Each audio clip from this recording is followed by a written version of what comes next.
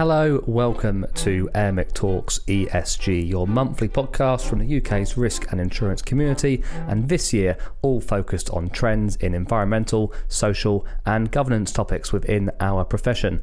In our first two episodes, we have been joined by AXA XL Sean McGovern discussing the broader picture for the London market regarding ESG, and then we had Aon's Kieran Healy discussing the unique role captive insurance companies could be playing in supporting their parents' own ESG betterment initiatives. So if you haven't heard those episodes, please do go back and catch up.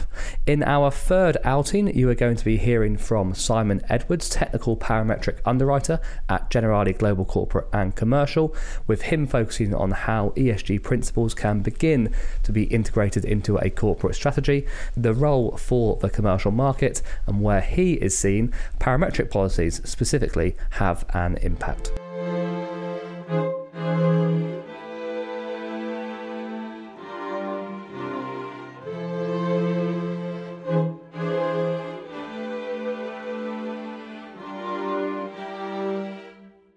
So, Simon, a good place to start, I think, would be for you to tell us a little bit about yourself, your background, and your current role at Generali.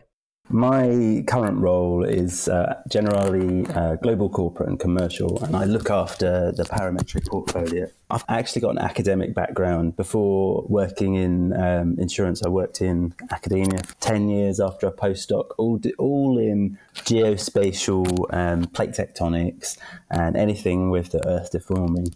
And I very much moved from kind of a very specialist to more of a generalist. So now, after working in academia and then working for a quasi-academic commercial institute in New Zealand, I then moved to Willis, where I was involved in the Willis Research Network, and then I've become more and more commercial and more of a generalist over time. From moving from academia across to cat modelling to underwriting with parametric insurance. So I think it gives me a really kind of a slightly different view into the underwriting world than maybe if you'd kind of come straight from college or university into insurance. Yeah, thanks for that. Really interesting. And I think you're right. And of course, the parametric topic itself obviously has huge relevance to some of the discussion we're going to have and some of the products, insurers are hoping to provide or are providing regarding catastrophe coverage. We see a lot of that, a lot of use of parametrics there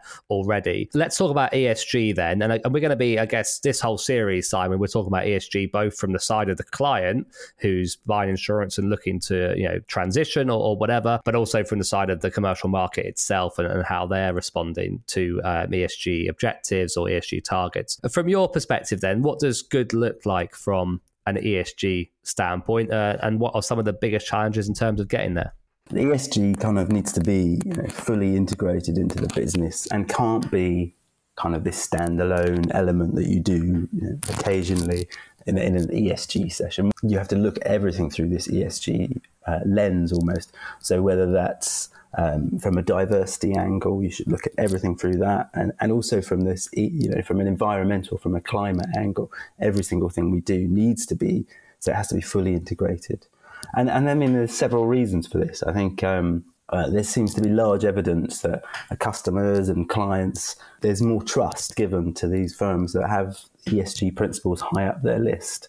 As a commercial insurer, some of our customers that are increasingly using ESG filters to pick their commercial partners. Yeah, and from internally, we see on a recruitment and talent front, increasingly, I suppose, for millennials, but even more so the generation below, the Gen Zs, are increasingly attracted to companies that have a genuine ESG strategy. On the parametric side, we work closely with an insurtech, a risk advisor called Descartes Underwriting, who's based in France. They are a fantastic recruiter, and I know a lot of it is largely this huge ESG climate risk element, this corporate responsibility side. It's a huge attraction for talent. And then I guess, on the investment side, it's increasingly important on that.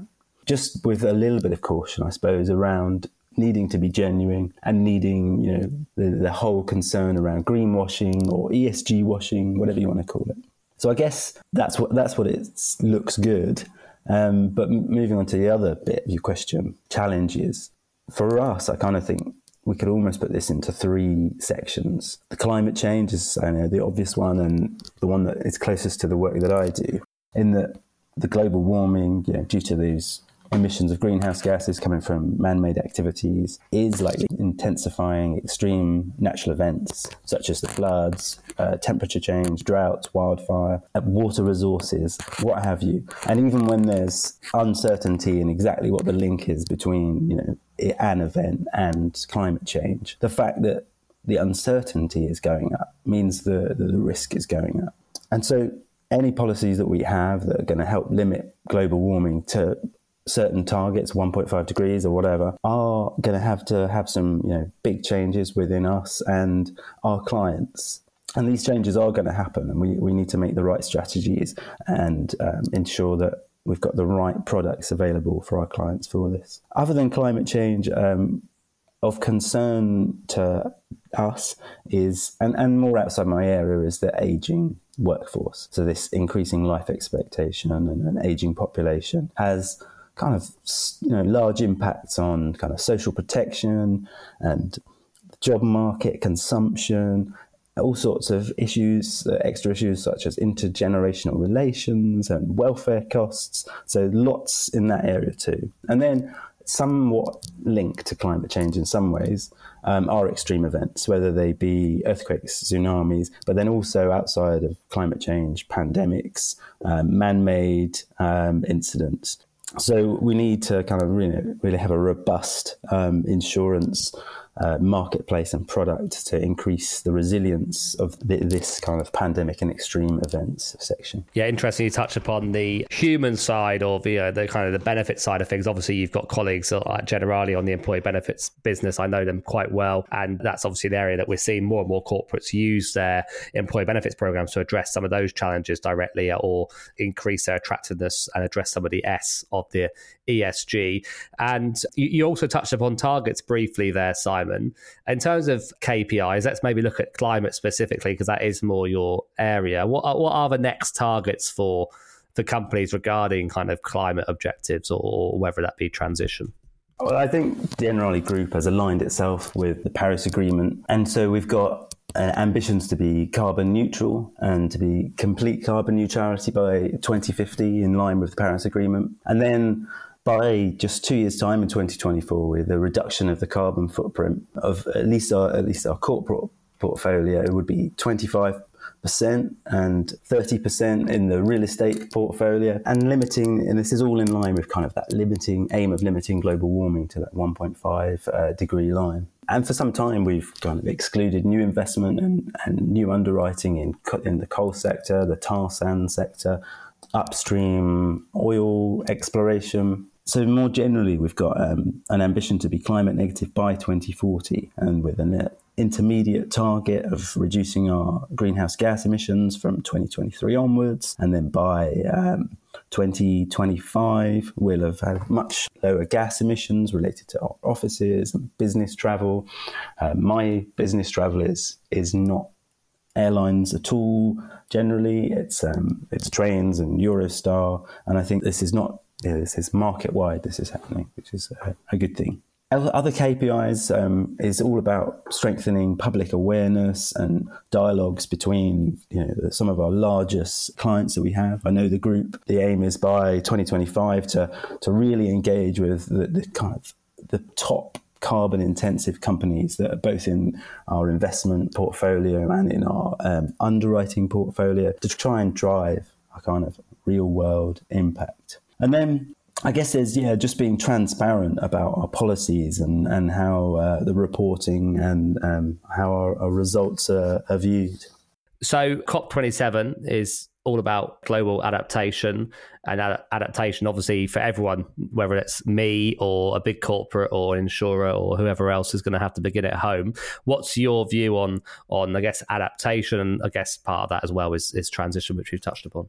Yeah, I mean, I think I'll answer that one from very close to home to me, which would be parametric insurance. And I think it will play a big role in kind of recovering from natural disasters and aiding in the recovery of these impacts. So particularly from severe weather events, and which will become more frequent with climate change and increasing in global warming.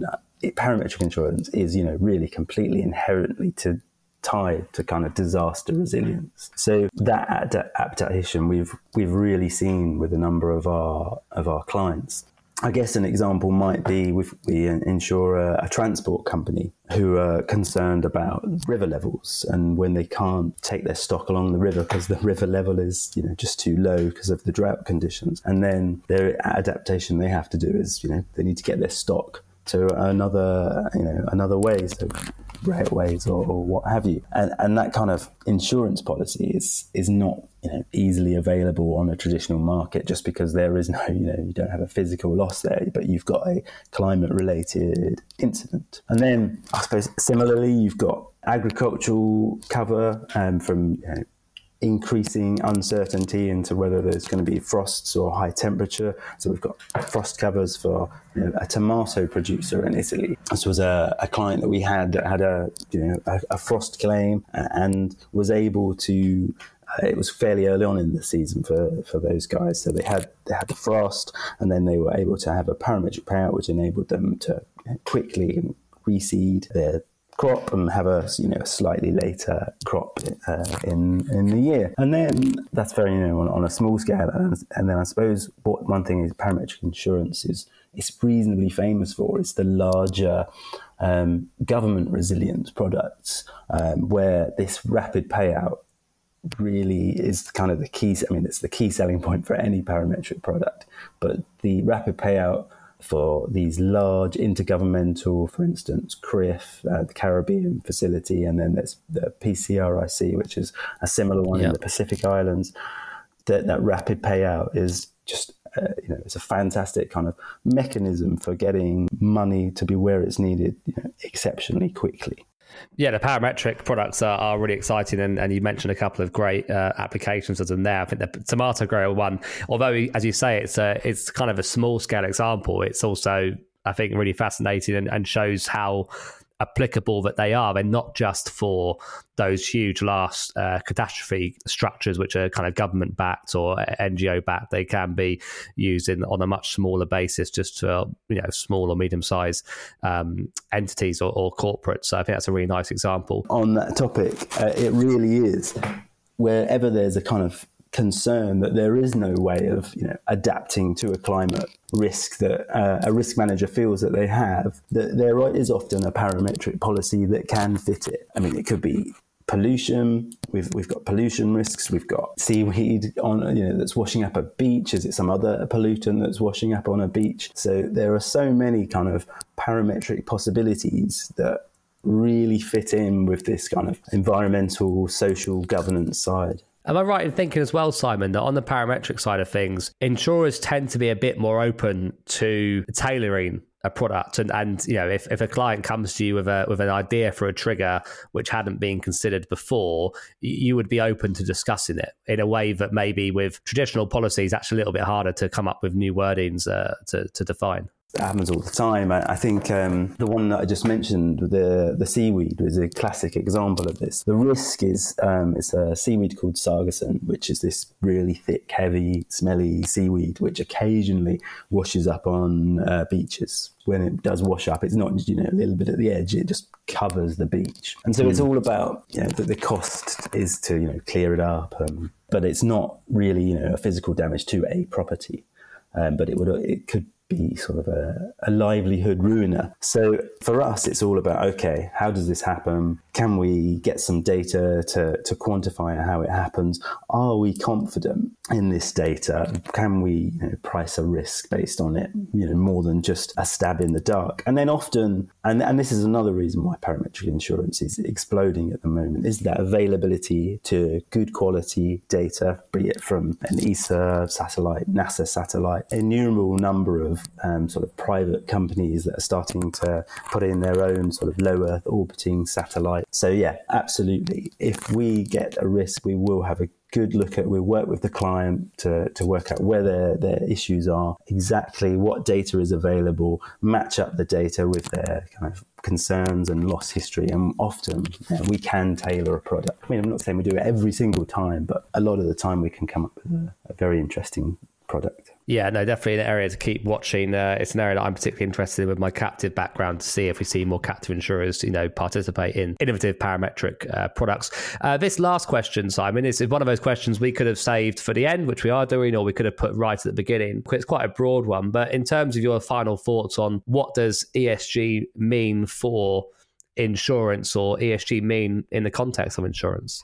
Yeah, I think, again, looping back to the answer at the beginning, it has to be integrated and fully in the minds of everyone that's in the company, and looking through that kind of ESG lens, whether it's at underwriting, your claims, every single thing we do. And I guess as an insurer, we need to tackle those big trends of our time. So it's protecting the people, the companies that we work with, health, the planet, and the future generations. So for Generali, this ESG is absolutely linked to that idea of creating that long-lasting kind of lifetime partner to our clients and also employees internally, and then sort of the people that we work with. We have to reflect the views and the people in the areas and the society that we work in at large. We need to have the right coverages and solutions that our clients are happy with and are absolutely focused on any of these trends that might be happening. And this is the case particularly for our parametric insurance, but also for not just the parametric insurance, but also working closely with our loss prevention teams to make sure it's not just the mitigation measures, but also that adaptation, which is helping, prevent the loss in the first place. And then, so we've got climate extremes, but of course there's, in falling into this is the cyber insurance and construction coverages, as well as the whole green energy sector, which is booming worldwide and within Generali. So it's always there to kind of further prevent and then mitigate these risk exposures.